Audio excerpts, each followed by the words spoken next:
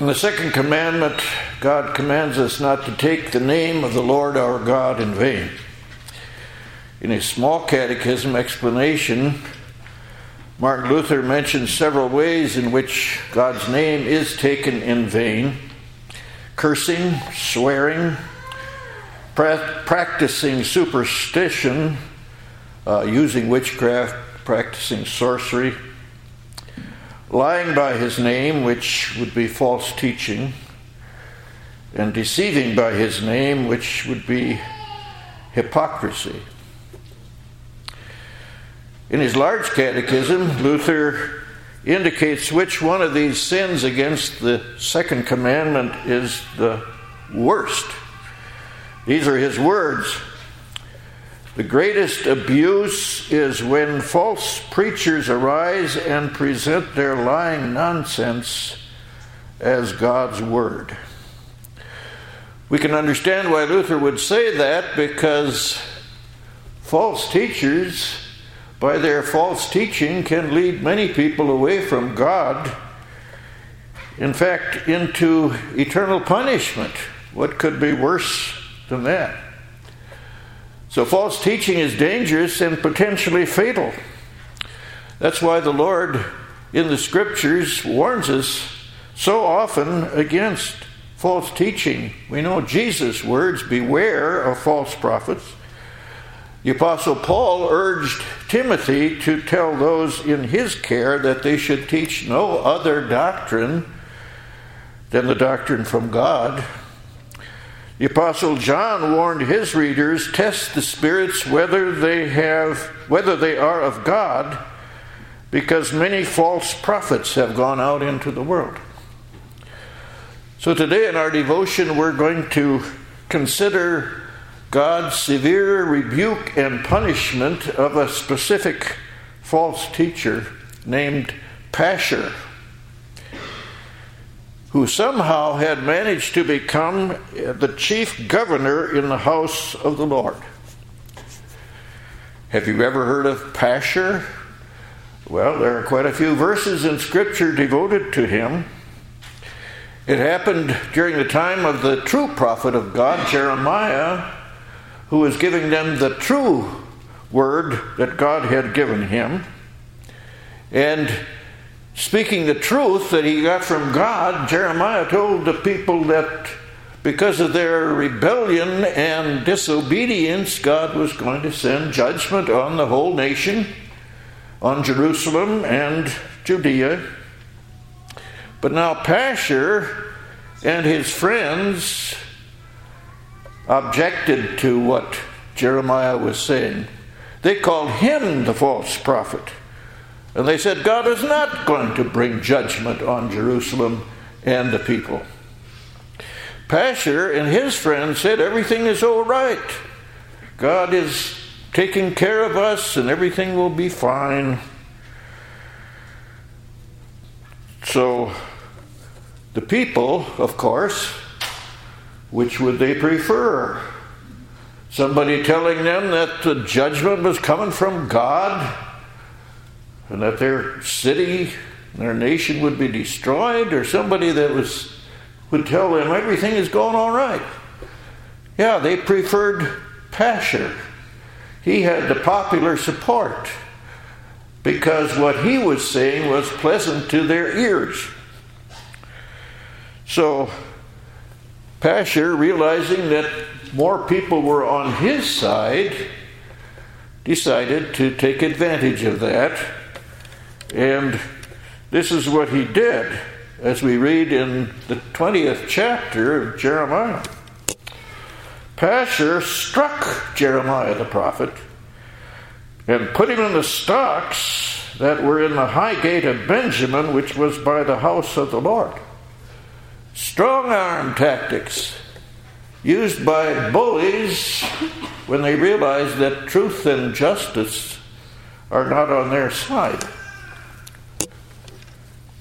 And now we read on, and it happened on the next day that Pashur brought Jeremiah out of the stocks. Perhaps he thought that Jeremiah would keep quiet now, because he realized that Pashur had the upper hand. But not Jeremiah. God gave him words that he spoke boldly. He said, "The Lord has not called your name Pashur, but Magar-Messabib." What does that mean? Fear on every side. So God was going to make Pashur experience what his new name meant. Fear on every side. And Jeremiah spelled it out. "Thus says the Lord, Behold, I will make you a terror to yourself and to all your friends, and they shall fall by the sword of their enemies, and your eyes shall see it. I will give all Judah into the hand of the king of Babylon, and he shall carry them captive to Babylon and slay them with the sword. Moreover, I will deliver all the wealth of this city, all its produce and all its precious things. All the treasures of the kings of Judah I will give into the hand of their enemies, who will plunder them, seize them, and carry them to Babylon. And you, Pashur, and all who dwell in your house shall go into captivity. You shall go to Babylon, and there you shall die and be buried there, you and all your friends, to whom you have prophesied lies." You see, that's what a false teacher does. He prophesies lies.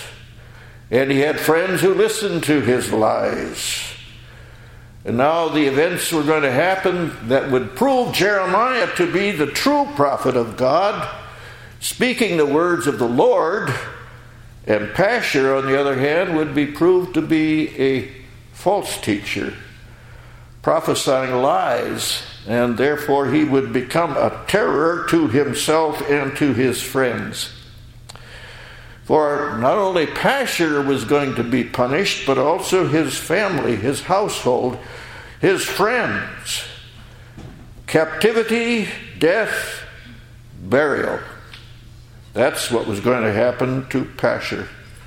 And then they would know who the true prophet was and who the false prophet was. So this incident recorded in the book of Jeremiah certainly makes it clear to us that God hates false teaching. Now, God may not punish false teachers as quickly and as openly as he did Pashur and his friends. False teachers may prosper here on earth and may even gain huge fortunes by their popular false teaching. But still they are a terror to themselves and to all their friends. And one day they will all experience Magar-Messabib, fear on every side, if not in this world and in the world to come. We read in the book of Revelation that when the believing children of God are entering the New Jerusalem and partaking of the tree of life, the false teacher will be on the outside. Whoever loves and practices a lie on the outside. No enjoyment of the New Jerusalem. No partaking of the tree of life. Terror, fear, hell. But for those who follow the Lord, whom God has brought into his church by giving them faith in the Lord Jesus Christ, bliss. Remember what what Peter said to Jesus when all these people were turning away from him, and Jesus asked, "Are you going to go away too?" And Peter said, "To whom shall we go? You have the words of eternal life." Those are the words that are given us by Jesus, by the prophets, by the apostles, and given to you here today. May God continue to bless us with true teaching. Amen. We sing today hymn number 666, stanzas 3 and 4.